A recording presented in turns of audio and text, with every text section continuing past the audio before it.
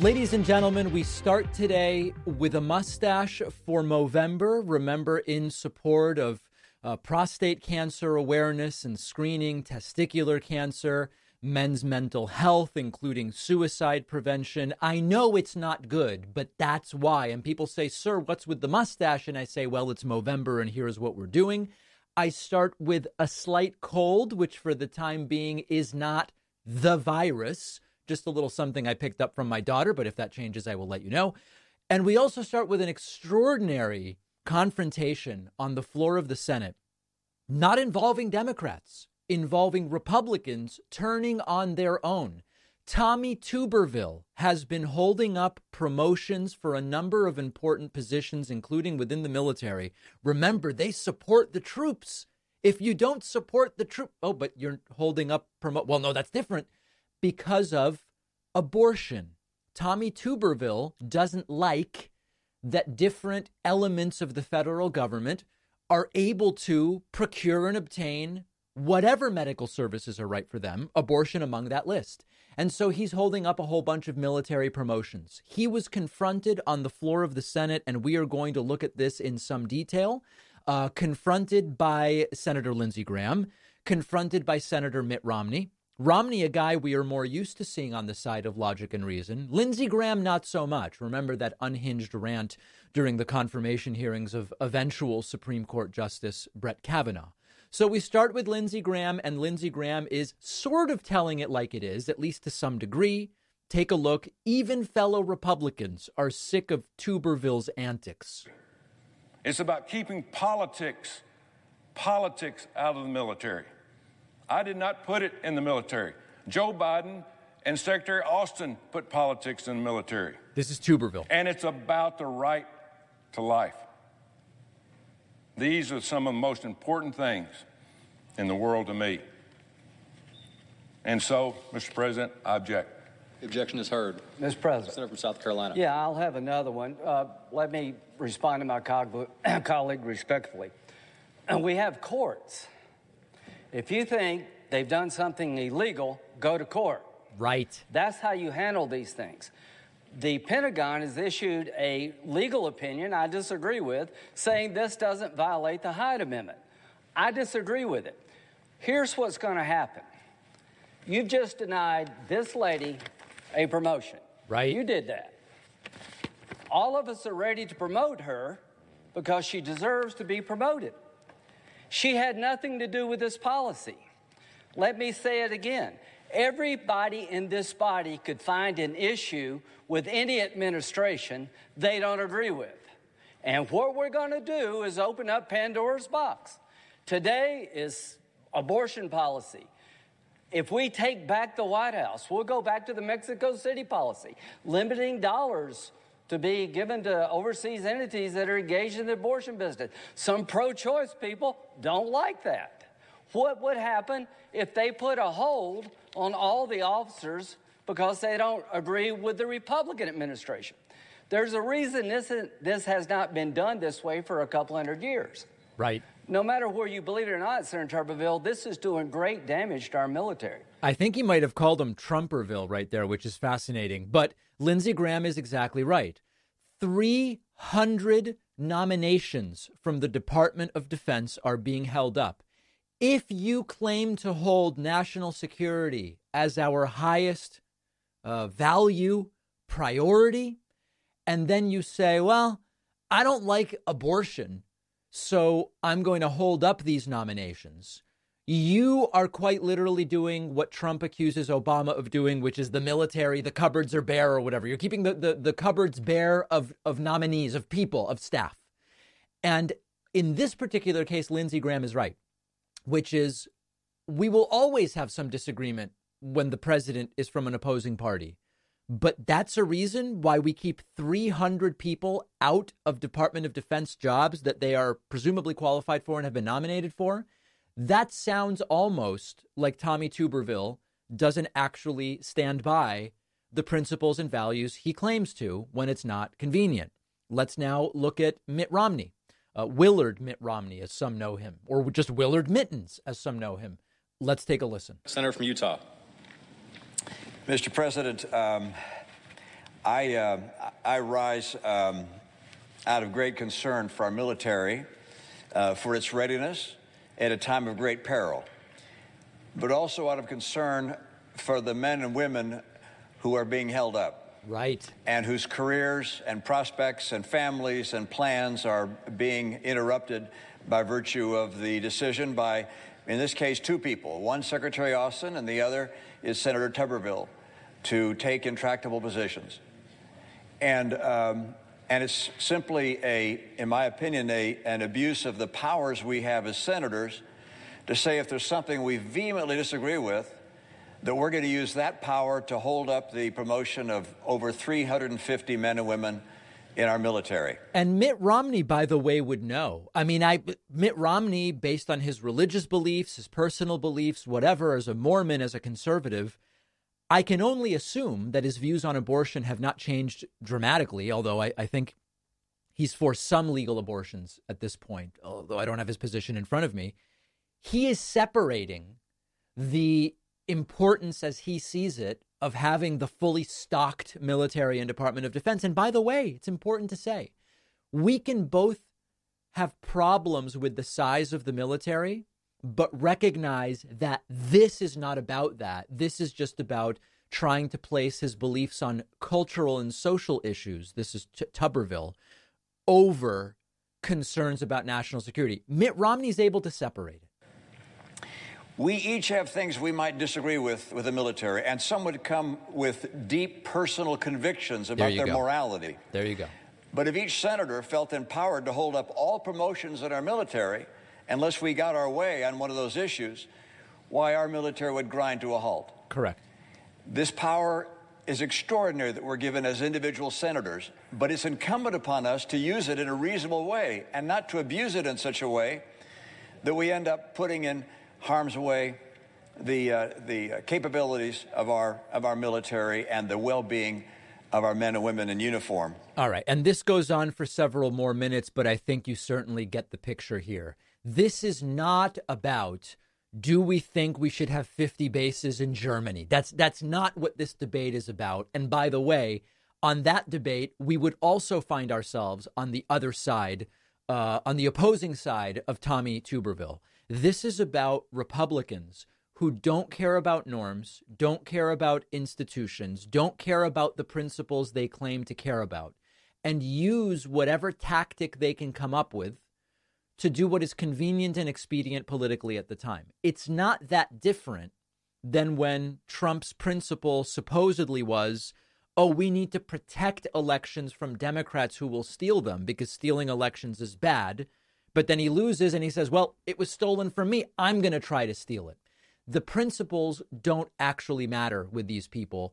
And I know at this point the bar is so low, but good for Mitt Romney and to some degree, good for Lindsey Graham for calling him out. I still don't know that this is going anywhere.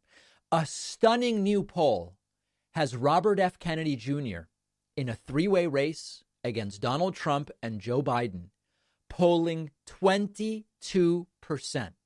It's a good poll, but it's only one poll, and it's also a year before the election. So with those caveats in mind, this is an extraordinary situation. Let's take a look at the poll. Quinnipiac University did something interesting. They did a three-way poll, Biden, Trump, RFK Jr., and they did a four-way poll, Biden, Trump, RFK Jr., Cornell West. Let's take a look at the numbers. When it's just Biden versus Trump, that's actually the bottom one here, and hopefully this will be clear.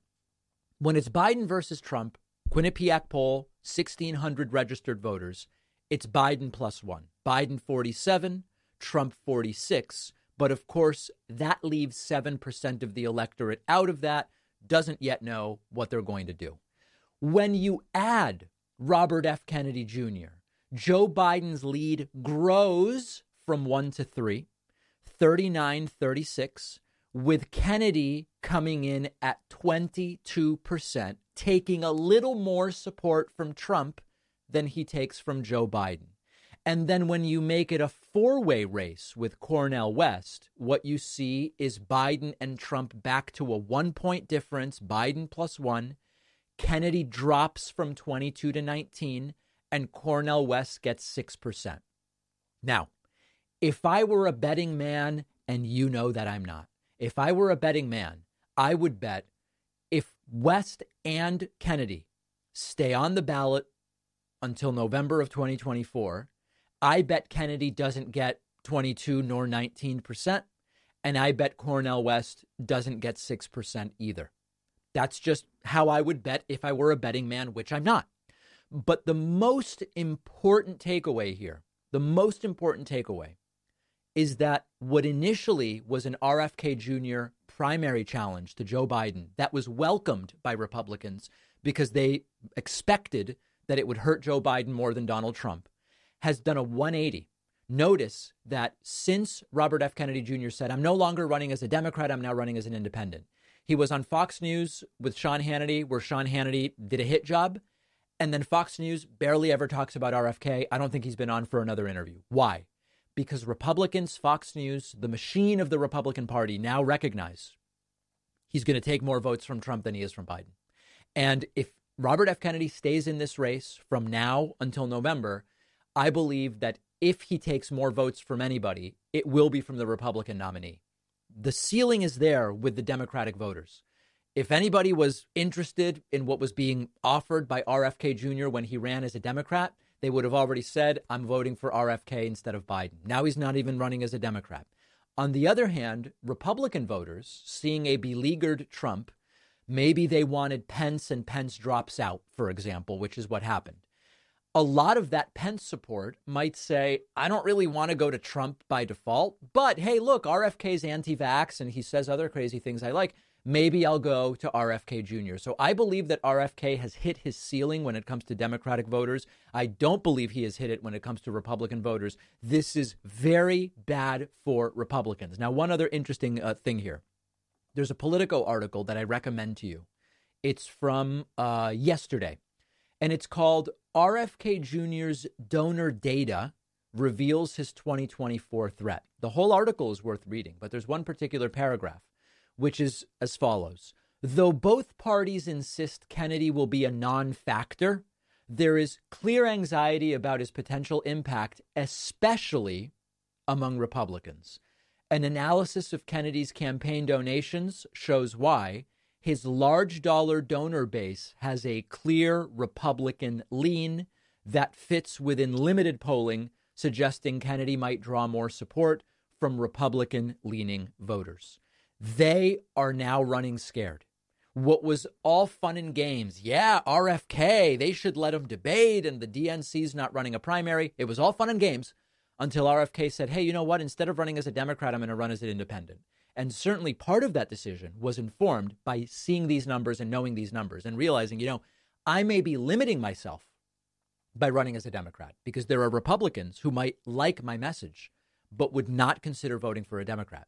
So this is potentially significantly problematic for Republicans. We're going to continue following the polling. What's clear right now is even though it's limited polling and it's early polling, it all points the same direction, which is Kennedy third party is worse for the Republican candidate than it is for the Democratic one. Let me know your thoughts. Make sure you're subscribed on YouTube. We are now just about 30,000 subscribers shy of 2 million. It's happening faster than anybody could have ever dreamed. We did everything wrong, and we're somehow still getting close to 2 million subscribers. We'll take a quick break and be right back. I want to tell you about an awesome free weekly 5-minute video series on the economy. It's called Tychos, featuring Richard Vague. The Tychos video series is sponsoring our show today. Richard Vague is an economic expert, former Secretary of Banking and Securities for Pennsylvania. I've always thought that Vague was a great voice on macroeconomics, the U.S. economy, government, individual debt, income inequality. Every week, Richard Vague covers economic topics to keep you up to date with the key economic issues of our time: U.S. debt, forecasts for the U.S. economy, economic challenges facing Europe and China, innovative policy ideas. Richard's the author of the economic bestsellers A Brief History of Doom, The Case for a Debt Jubilee, and his latest book, which I've talked about before, The Paradox of Debt. Really fascinating book about how government deficit spending in the U.S. during the pandemic mostly benefited the top 10%.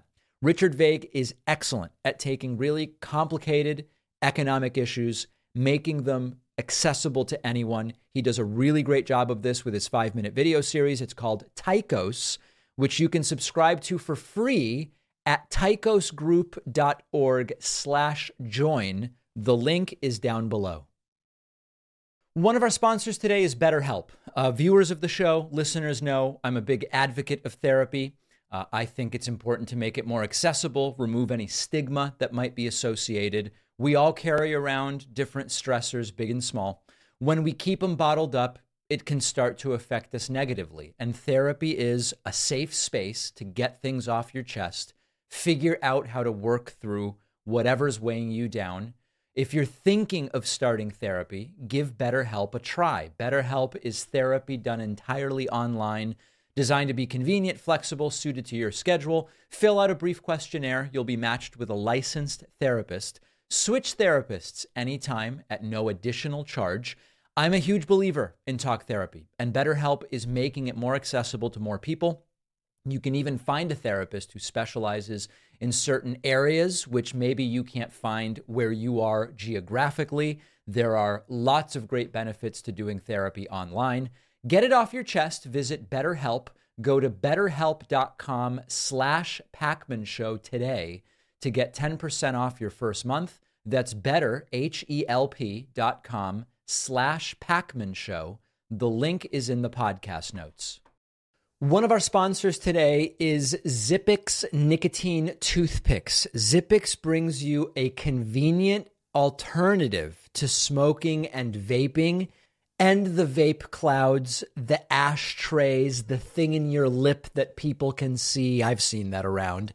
This is an easier and less messy way to curb the cravings, and you can use Zippix just about anywhere. Zippix is available in 6 flavors with 2 or 3 milligram strength. The nicotine and the flavor are long-lasting, and Zippix has helped countless people kick the bad habits, and they are bad habits. Zippix toothpicks are FDA registered.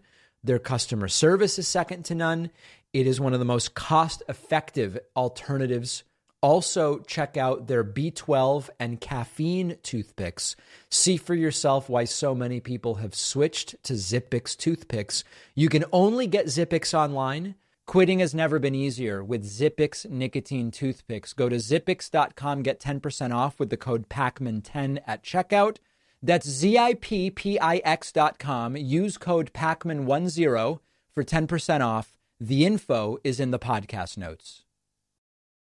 Yesterday, I talked about the Israeli airstrike carried out in what has been described as a refugee camp in Gaza, targeting a Hamas commander and reportedly killing 50 people and injuring 150. Of those 200 casualties, we don't know how many were Hamas and how many were not. But by all of the public information, as I said yesterday, that would have been illegal under international law and also extraordinarily counterproductive to Israel's long-term goals for reasons I already explained. And we talked about how do we deal with this? What do we do? I now have something very different to show you, and hopefully people will think critically about this just as many were willing to do yesterday. We now have video of a Hamas official, Ghazi Hamad, loudly and clearly stating, Israel must end. Israel must be destroyed. And we will repeat attacks like those of October 7th again and again and again until Israel no longer exists. It is a fascinating thing how you have these Hamas leaders, many of whom are living it up in Qatar. They have plenty of gasoline. They have plenty of food. They give none of it to actual Gazans. That's a story for a different day. Saying, oh, Israel must obey international law, which I also say, but then very clearly saying, oh, our goal is the destruction of Israel. We are going to keep doing terrorist attacks until Israel no longer exists. Now, it's difficult to do a segment like this, particularly for the people listening, because this is a subtitled segment, so I'll kind of tell you what's being said here, and then we're going to discuss it. إسرائيل دولة لا مقام لها على أرضنا. إحنا الدولة لابد أن نزيلها. So right away, Israel must be removed. Israel has no place in our land. We must remove the country. This is the position of Hamas. For those who say, oh, it's all wishy-washy. It's so hard to know. We just don't know what they really want. It's very clear. Annihilation and destruction of Israel is their goal. And so one of the things we have to think about is, well, how do you fight a terrorist group who makes that their stated goal? Let's continue. لأنه بالفعل هي تعتبر كارثة أمنية وعسكرية وسياسية للأمة العربية والإسلامية يجب أن تنتهي. It must be finished. Israel must be finished, and he says they are not ashamed to say that. احنا لا نخجل من نقول ذلك بكل قوة إنه صار لازم نأدبها وحنأدبها مرة ثانية وثالثة. So now saying that they are going to continue doing what they did on October 7th. We must teach Israel a lesson, and we will do it again and again. And says there will be a second and a third and a fourth. ومش هذا حتكون طوفان الأقصى أول مرة، لا حتكون ثاني وثالث ورابعة، لأنه إحنا لدينا إصرار ولدينا قرار ولدينا إمكانيات أن نقاتل ونحارب، لكن كما قلت لك بدنا ندفع ثمن. نعم إحنا مستعدين. Now that's also an important statement. Will we have to pay a price? Yes, and we are ready to pay it. Now, unfortunately for many Gazans, Hamas is ready to pay the price. I mean, does this guy live in a 5-star hotel? He's going to be fine, right? Hamas leadership is ready to pay the price with Palestinian civilians, as they always are.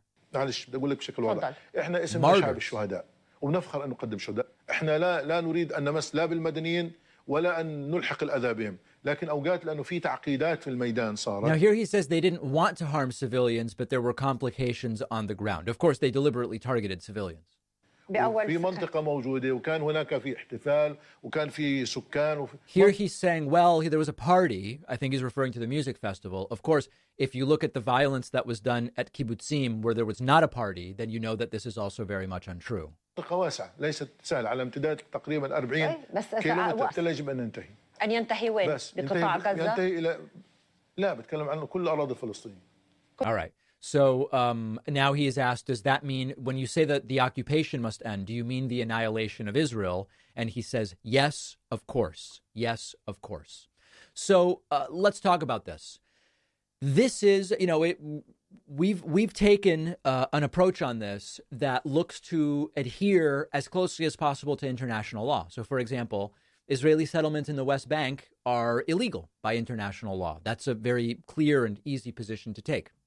It's important to understand that if you start and really think through what this Hamas leader says, again, he's from the safety of the 5-star hotel where he probably lives or in Qatar or wherever, one has to ask, if they won't end this, if and until Israel is annihilated, what should Israel do? And when I've had this conversation with lots of people, we say, well, what should Palestinians in Gaza do? Well, the things that they can do are quite limited by virtue of the situation. Okay.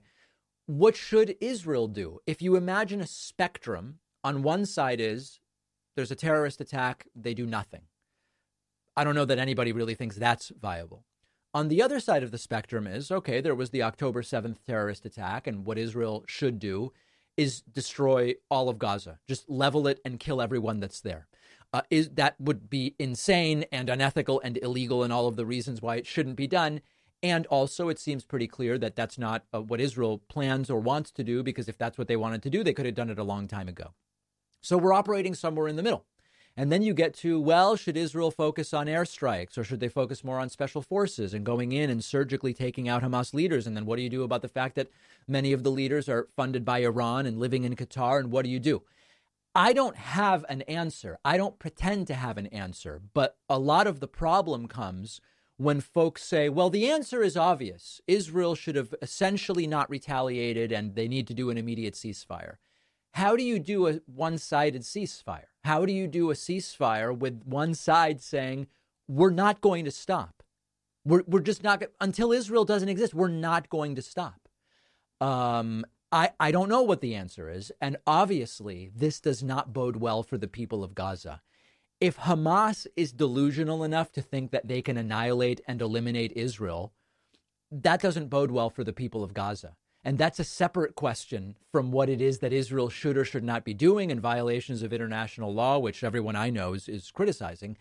If the purpose of Hamas doing this is to enrage Israel so that they do the worst of what that spectrum is, that guy's going to be fine.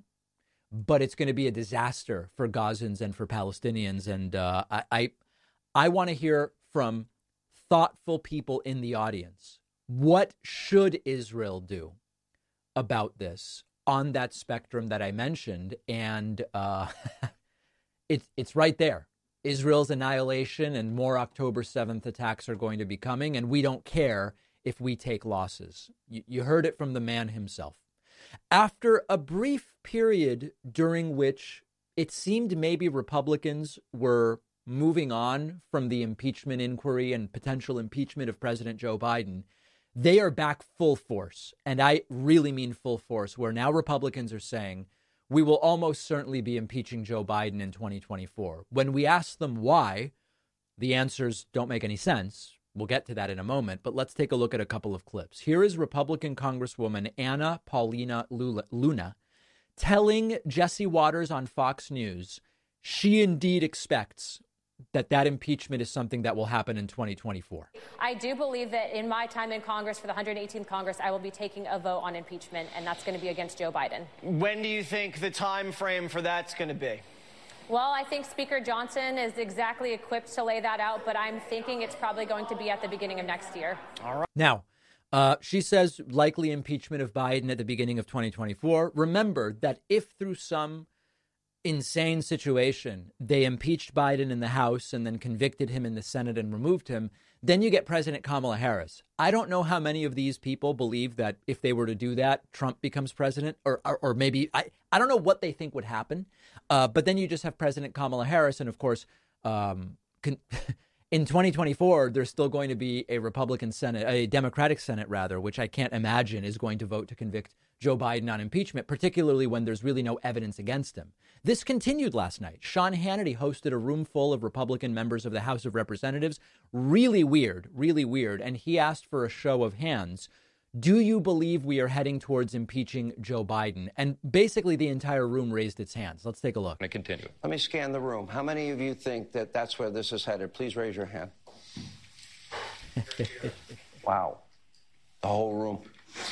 Just about everybody in the room raises their hand and says, I believe we are heading towards the impeachment of Joe Biden. Now, to Hannity's credit, I guess, he did sort of get into the question of, like, why would you impeach Joe Biden? What has Joe Biden done that is impeachable? And it was a pretty funny moment where James Comer held up those two checks from when Joe Biden wasn't even president that involved the repayment of a family loan. Like it's not evidence of any wrongdoing, and also they're dated from when Biden was not president. After holding those up, James Comer seems to suggest that Biden was involved in bribery, a claim, bribing someone with their own money by returning their money to them is really weird. It certainly doesn't sound like a crime, that's for sure. Listen to this. Laundering. I mean, this family, the crimes that they've committed, is it just money laundering, or what do you call it when you get paid for something if like that? Well, it looks Shout like... it out if you know the answer. Right, bribery. Yeah. That's right. And Bribery. Folks, they have no evidence of this. Every single time, 40 years in public office, and they just can't find the evidence against Joe Biden. It's really a stunning situation. I am starting to think, call me crazy, I'm starting to think Joe Biden may not have done anything worthy of impeachment. I know that sounds nuts. I know it sounds nuts. But it's possible that the simplest explanation is the correct one, which is they can't find the evidence, not because it's been covered up, not because it's been destroyed, not because Biden is involved in some genius criminal conspiracy, despite being demented and not knowing what day it is, according to these very same Republicans. That's not why there's no evidence. There's no evidence because the evidence doesn't exist, because he didn't actually do anything wrong. Will they impeach him in 2024? I don't know. Let me know what you think. All right, one other real quick one here. We have been following the cognitive gaffes of Donald Trump. This is a particularly funny one, and a bunch of people wrote to me and said, David, this is a Freudian slip from Trump. I don't believe it is. I think this is just Trump's inability to read off of a teleprompter. Donald Trump mangled the English language badly, and told his supporters that they can now stop supporting MAGA tyrants. The syntax is off the wall. Trump really struggling to read pretty simple stuff off of the prompter. Take a listen to this. And with the 2024 election now less than 1 year away, this is your chance to take a stand against tyrants that support the one and only movement that can save our country, and make America great again. We must win in 2024. This is your opportunity to support the tyrants. He is saying not to support MAGA tyrants. I don't think he knows that he's saying it, but it's because he doesn't really know what he's saying when he reads off of a teleprompter. Now, some people wrote me and said, David, this is a Freudian slip. The idea of a Freudian slip is you meant to say one thing, but what came out is what you really believe. Trump really believes that MAGA is a bunch of tyrants. I disagree that that's the analysis here. It's not a Freudian slip with Trump because he doesn't know what he's saying, and he also doesn't know what he means, and he also rarely knows what he believes. It's just what's convenient at the time, who's on my side, who's no longer on my side, who's disloyal. He's an automaton stuck in the teleprompter and doing a poor job with it, despite saying Biden and Obama and anybody else who uses a prompter is bad or wrong or whatever the case may be. And by the way, I know people will say Trump no longer looks orange. It almost looks like he's wearing some kind of really badly done blackface. I'm not even going to get involved in commenting on that. Okay, leave that for the YouTube comments. I can't even delve into that. Let's take a quick break. We'll be back with so much more in a moment. If you sit all day long while you work and you've never tried a desk that can transition between sitting and standing, it really is a game changer. I've had an uplift desk for a while. I use it every day to record the show, prepare for the show, do my office work. I'm sitting at an uplift desk at this very moment, and I've been using uplift desks for many years. We wanted them to be a sponsor, and we finally were able to make it happen. Standing while I work helps me get the creative juices flowing. I feel more productive. I'm focused. I'm more alert. And it's also healthier. I'm just moving around more. My circulation is better, which is just good for your health. I use the uplift standing desks because they don't wobble. Totally stable, even with all of my show equipment on them. The build quality is just tremendous. And you can completely customize the desk by choosing from over 100 desktop choices, hundreds of accessories. I have a whole bunch of them, including a USB hub and a keyboard tray and all sorts of things. They have free shipping, free returns, free return shipping, and an industry-leading 15-year warranty. My audience gets 5% off when you go to upliftdesk.com/Pacman and use the code Pacman. That's UPLIFT desk.com/Pacman. Then use the code Pacman for 5% off. The info is in the podcast notes. Here's something I would recommend very highly to the guys in the audience. If you're sick of the chafing and the rubbing that you get with traditional underwear, check out our sponsor, Sheath. Sheath makes ergonomically designed men's underwear with separate compartments in the front, preventing the sticking together of things. It lets everything breathe. It lets air circulate, keeping you comfortable, dry, and fresh all day long. Wave goodbye to the sweatiness, please, to the stickiness, to the readjustments. They have a ton of designs. Everyone can find something they like. And Sheath also is now offering super comfortable women's underwear, as well as silky smooth base layer undershirts and bottoms for men.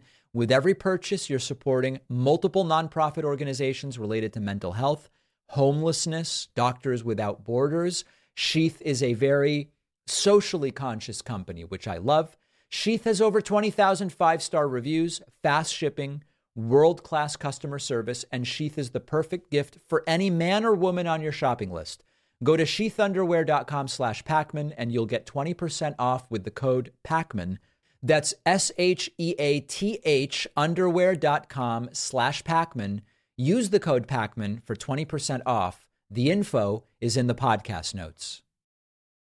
Today, we're going to be speaking with Tobias Rose Stockwell, who's a designer, technologist, writer, and also author of the book Outrage Machine: How Tech Amplifies Discontent, Disrupts Democracy, and What We Can Do About It. Tobias, great to have you on. You know, maybe to start with, I think that if you ask a lot of people what started the cycle you describe in the book, it's very easy to say, oh, smartphones and social media. And like, that's basically the technological underpinning. And the technological is more important than the sociocultural underpinning to where we find ourselves today. Is it that simple, or is there more to how we got to where we are and the status quo that you now describe? Yeah, well, thanks for having me on, David. It's awesome to be here. I think that's a great question. We can look at the way that technology has influenced and amplified many of the trends that have been in process for a long time in terms of polarization, in terms of efficiency and targeting and segmentation of audiences in our media environment, and in terms of the kind of specific outraged punditry that has come to define a lot of our political news. When we think about if it bleeds, it leads, and some of these phrases that have been around for a while, you could make an argument, and some make the argument that, local news 30 years ago, which is 22 minutes after you take away the commercials, half of which is, sort of titillating or salacious local news, that it's not really different than the fact that negative or fear-inducing or anger-inducing stories do well now, that it's a difference of maybe scope and scale. They spread more quickly when instead of having to watch the news, you can just reshare it to Facebook, but that it's not qualitatively different. What do you think about that? Is there a qualitative difference to the outrage machine that you describe now? Well, I think differences in degree ultimately make differences in kind, right? So if you have a news diet of, 22 minutes of kind of salacious and outrageous punditry that you're consuming every night, then you're not going to necessarily revamp your entire worldview around that. But if it's attached to a device in your pocket that is available to you any time of the day, and in fact is with you any time of the day, through push notifications, checking our phones when we're in line at the grocery store, checking our feeds at work, then that does actually dramatically change the types of perceptions that we have throughout the day. We are actually in these other rooms always, right? We're in these other digital spaces constantly when we have our phones on us. So that does actually, I think, fundamentally shift how we see the world when so much of our time is spent in these spaces. There's this interesting thing I've experienced where even the expectations placed on me as a content creator have really shifted, especially over the last 3 to 5 years. I mean, just some recent examples.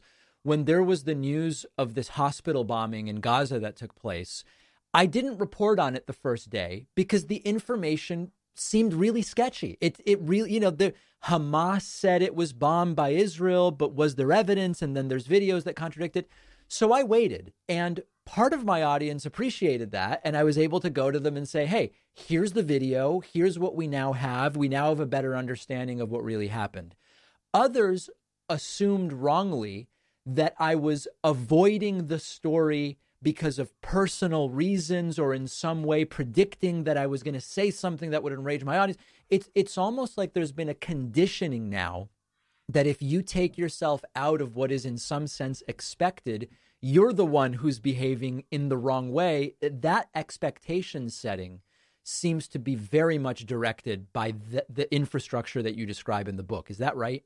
That's right. Yeah, there is a demand for opinions and a demand for taking a side on every major issue that I think is very unique to this moment, right? In any conflict, in any fast-moving story, there's this inherent tension, right, for journalists and for people that are covering it, which is that if you want to be first, right, you want to cover it quickly, you want to have the scoop, but the newest information is often wrong, right? The fastest spreading rumors and declarations are often not the most accurate. So there's this kind of inherent tension that's present in all of news gathering for it's been the case since the beginning of journalism back in the day. But more recently, right, since we're hooked up to this constant feed, since everyone has an opinion instantly, and this is largely a result of the way that Twitter is designed right now, which is that the fastest spreading information, the most kind of salacious, emotional stuff will tend to get the most attention, likes, reshares, comments, and followers, right, for the people that are actually posting it. That process in itself actually has prioritized the gossip and the rumor and the hearsay above the verified information, above the verified facts.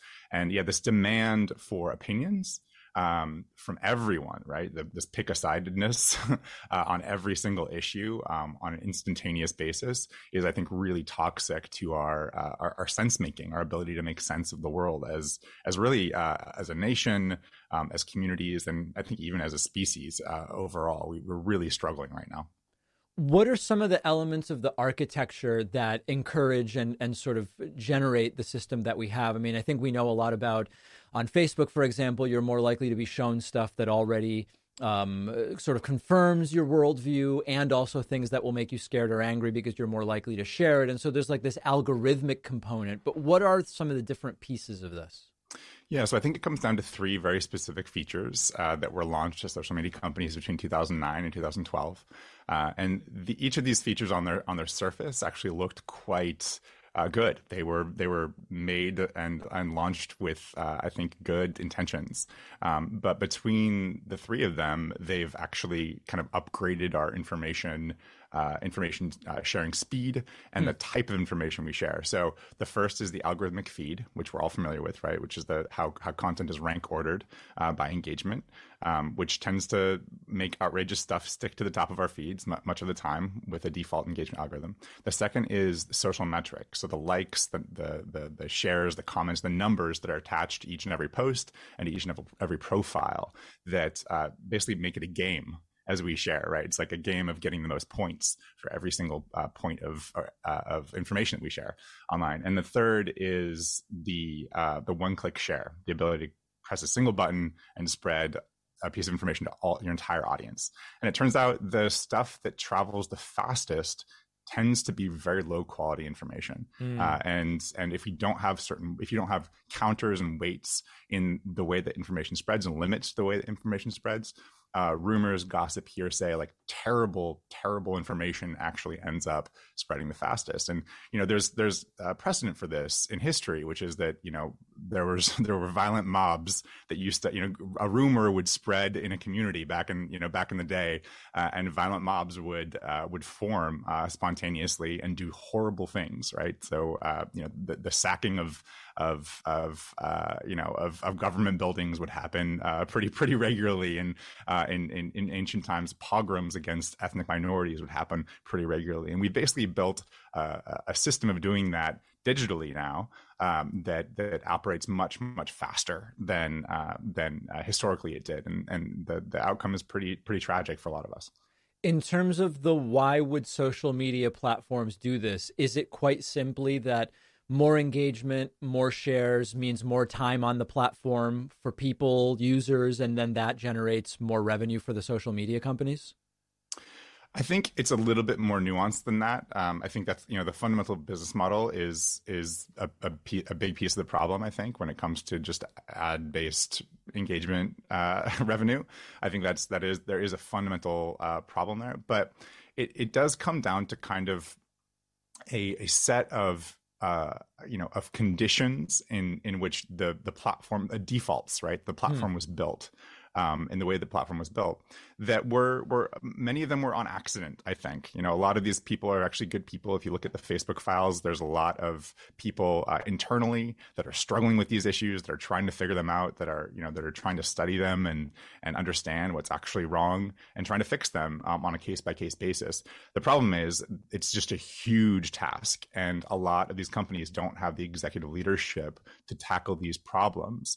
And not enough pressure, like external pressure, for them to actually fix them, which is kind of a crazy thing to say, but there hasn't been any meaningful government regulation to actually help encourage these companies to fix these harms.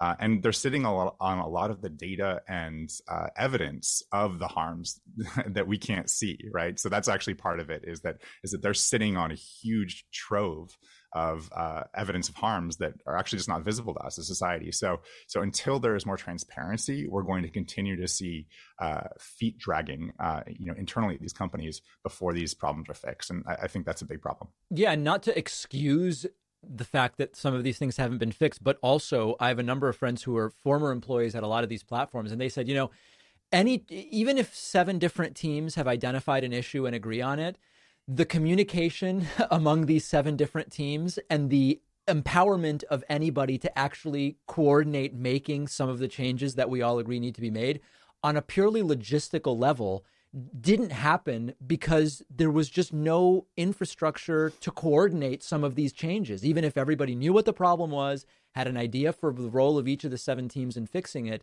there were these sort of like, I guess we would call them practical sort of employee-related, employment structure-related elements that prevented resolution because these platforms have gotten so big. Yeah, definitely. And, you know, the internal politics and difficulty in communication aside, communication across these companies is also pretty bad too, right? So if one company finds a set of harms and a very specific mechanism that causes those harms, oftentimes they're not going to share that with other companies that are dealing with the same problem. So there is really there's a big coordination problem collectively that these companies are facing both internally and externally to tackle these issues in a meaningful way, which is why I do think we need to have some effective government regulation that comes in to help resolve it. You emphasize in the book the importance of individual user behavior and sort of like, without changing the system through regulation or whatever, that we as users can also take certain actions.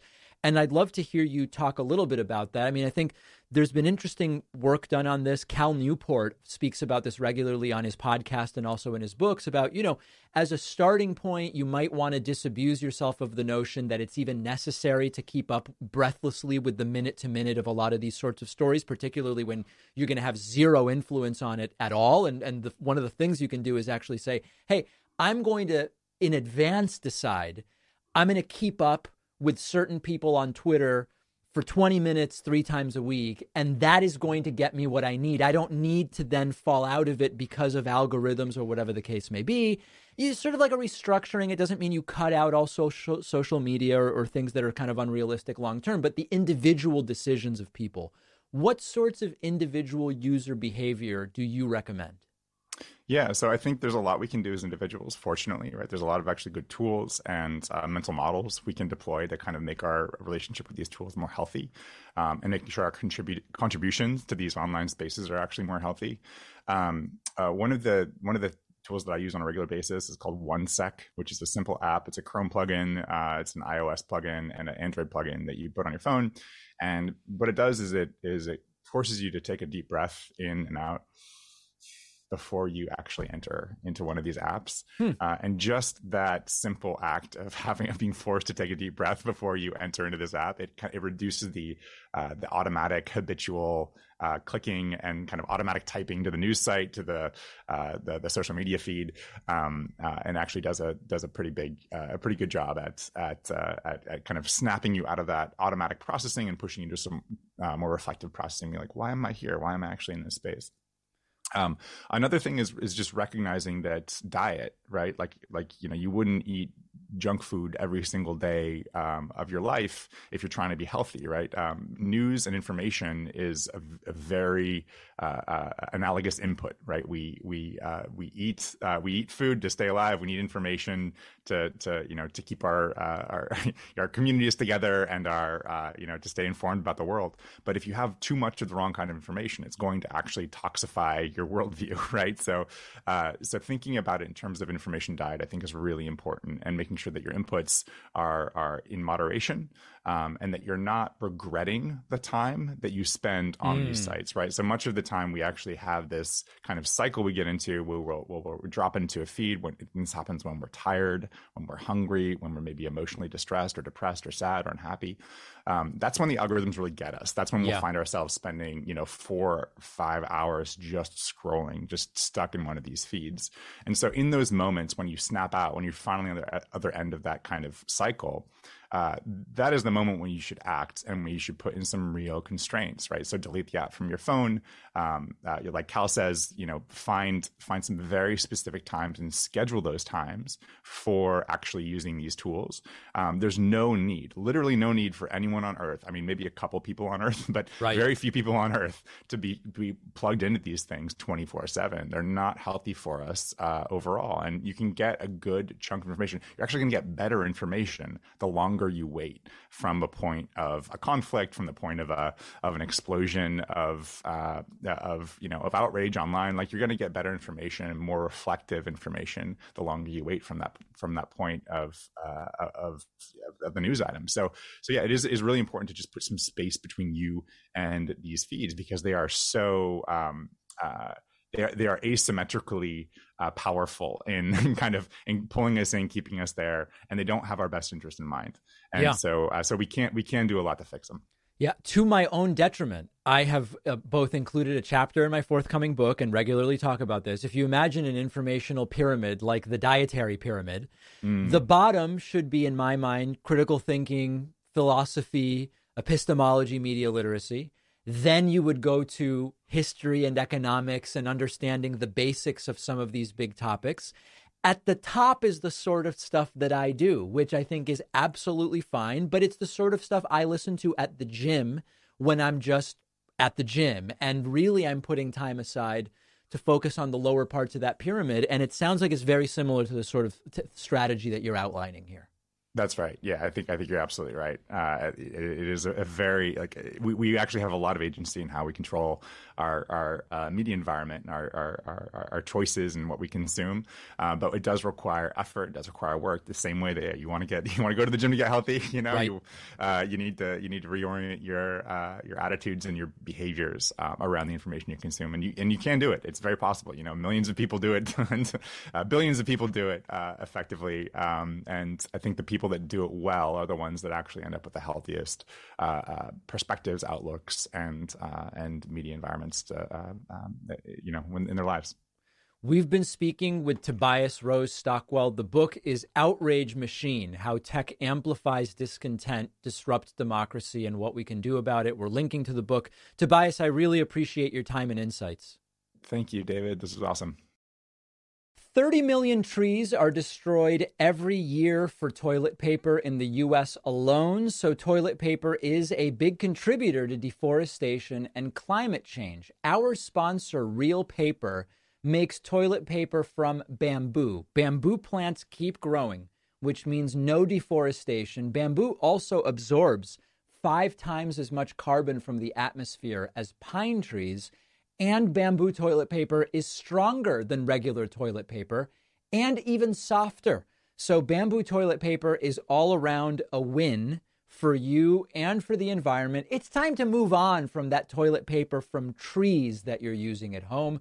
When you use Real Paper, it doesn't feel like you're sacrificing anything. It's soft and fluffy, and they'll ship it to your door in plastic-free packaging on a schedule. Super easy.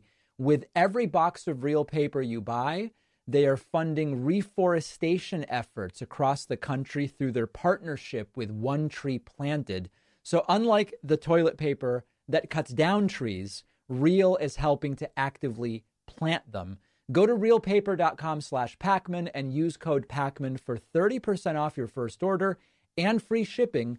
That's REELpaper.com/Pacman. And then use code Pacman. The info is in the podcast notes. Donald Trump Jr. and Eric Trump have started to and will continue to testify in the Trump Organization New York civil fraud trial. I know it's really difficult to keep track of all these different trials, which ones are criminal, which ones are civil, what would the potential repercussions be.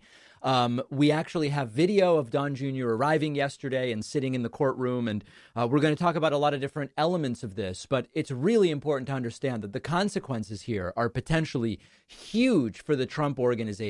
And Donald Trump is furious that his kids are being brought in to testify. He refers to them as kids. They're in their 40s. They're running businesses. It's actually a crazy reaction from Trump.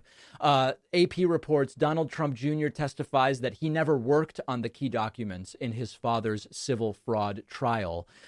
Here, he was just like a water boy or something like that. Here's Don Jr., as you can see, arriving, surrounded by police officers, and I guess maybe his lawyers, Secret Service, or something like that, giving the prototypical Trump thumbs up. And in he goes. And it was sort of an entire spectacle, kind of circus atmosphere there at the courthouse. We then saw video of Don Jr. sitting inside. I don't even know what was going on here. I guess maybe some photography was taking place. I should have worn makeup. There you go. And then you see to Don Jr.'s right, Alina Habba, who is indeed a current Trump lawyer. She later appeared on Newsmax, and she said that it all went really well. Like, what went well or what about it went well, it's not really clear. But she says it was just a great day of testimony for Don Jr. Habba, Alina, you were in court today. Tell us how it all went down. Don Jr. was there, I believe, testifying as well. Tell us. Yeah, we had a very strong day today. There you go. That's us. Don was clear, concise, made it very clear that he relied on professionals, and I think the testimony speaks for itself, frankly. They did nothing wrong. We know this, Eric. This is not a witch hunt that has any meat to it. Most of them are completely nonsensical, as we know. But It was an event for Miss Letitia James to show up and have her press moment. And that's why, this is all happening. Let's just not get it twisted. It's political. It's all political. 4 criminal trials from 4 different jurisdictions, multiple civil trials, hundreds of witnesses. It's just all staged and set up and, the entire thing. Now, Donald Trump has been really freaking out about this testimony, and we'll delve into that more in a moment. But this whole concept of these are good kids, please leave them alone, it really starts to get weird when we're talking about men in their 40s who were running the company during the time under review, during which the fraud supposedly took place. And it's not even supposedly at this point. It's been determined that it did take place. Now it's a question of what should the penalties be. These are good kids and they're going after them. You imagine a 13-year-old, right, who got caught stealing a candy bar and they're charging him as an adult or something along those lines. It's very much not the case of what is going on here. And the next thing that I do want to look at in more detail is this is really, really, really triggering Donald Trump. And it's actually potentially going to cause even more violations of the gag order. Let's talk about that next. Yesterday, Don Jr. started testifying in the New York civil fraud trial against Trump's organization. That will continue, I believe, today. Eric Trump is going to testify. That's always, Eric Trump is not exactly the smart one, for lack of a better term. And Donald Trump is really melting down. The New Republic has a good piece about this. Trump melts down as idiot sons are set to take the stand. The big takeaway here for me is how disastrous the entire entry into the political world has been for the Trump family. And I know that there are people out there. I don't think most of them are watching my show. I think they're probably watching other shows. But I know that there are people out there who believe that the Trump family is God's gift to the world, God's gift to business, God's gift to humanity and politics. And they are just being targeted because Democrats don't like how successful the Trumps have been in making everything great for everybody, period. I have a different perspective. Trump's mob connections and bully tactics have been known for decades. And one of the things that is an unfortunate reality or a fortunate reality, depending on your perspective, depending on who you are, is that if you stay, not that Trump was unknown, obviously Trump is a celebrity as well, in addition to being a business guy, but there is a sort of wall where once you become a public servant, your activities, your actions start to be scrutinized in a way that's different than when you are merely a business person. Now, that doesn't mean you can't get in trouble as a business person. Of course you can. But what happened here is that for decades, Trump has been running his business like a mob boss in a number of different ways. And he managed, although, I mean, listen, he's had problems using the charity as a slush fund and having it forced to be shut down. And he's had problems. But once he became president, the brazen nature of the last many decades of running his business was front and center. And it got attention because in politics, you very quickly make enemies. And now it's a real problem for the Trump family because the way they operated for decades is now coming back to haunt them because Trump chose to get involved in the political world. That's what's going on here. And now Trump is panicking. So the New Republic article, Donald is not handling well that Trump Jr. and Eric Trump are going to be testifying. And there's a number of different Truth Social posts that Trump has been putting out there. He says, leave my children alone, Engoron. You are a disgrace to the legal profession. Again, this idea that these are just kids, these are 40-plus-year-old men, and also continuing to attack the judge. Trump's already been gagged for doing that.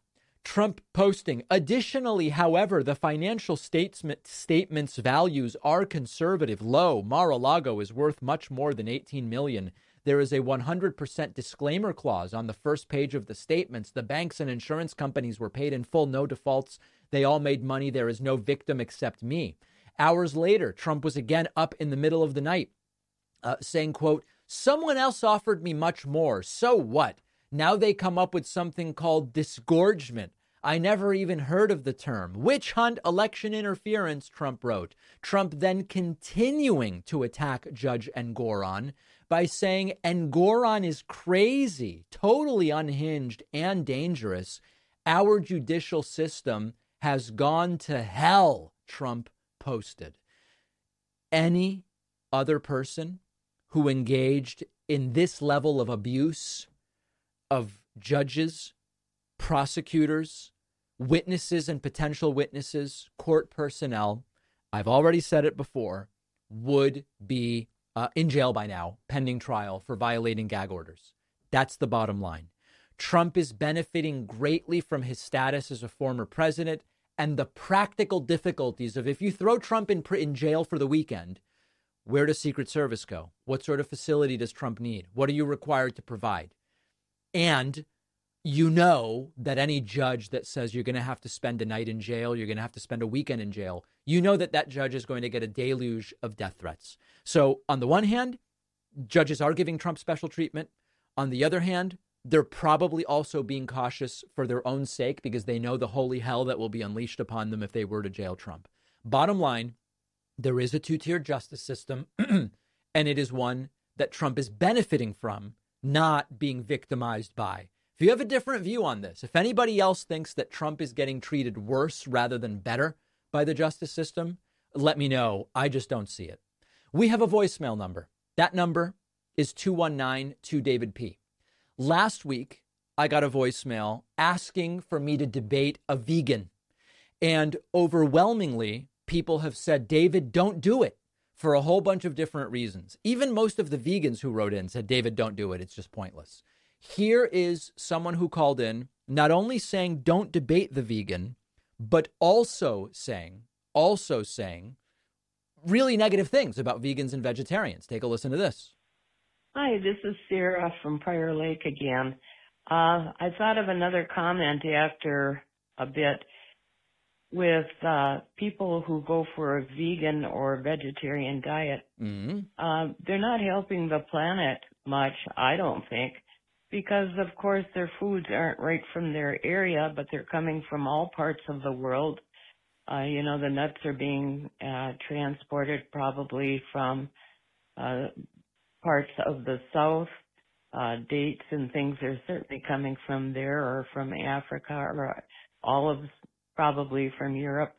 And so there's many dates in Arizona, although I don't know how much they are sourced that way versus another way. They think that they're helping the planet, but all the transportation for these types of foods that are not native to their area, not grown in their area, are helping pollute the earth.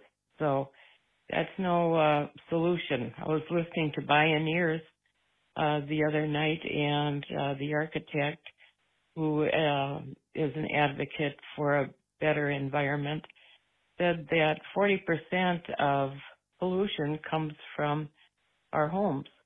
Okay, so listen, for every argument I have ever heard in favor of veganism, I have also heard a counter argument. Okay, what about this? What about that? Well, we should get our protein from these sources. Okay, but if everybody were to get the protein from those vegan sources, you would need monoculture fields, which is also not so good for the environment. Or we get our protein from avocados and almonds. Okay, but the amount of water that those require and the number of salamanders and voles and whatever else, mice that are killed by draining their habitats to water the almond and avocado.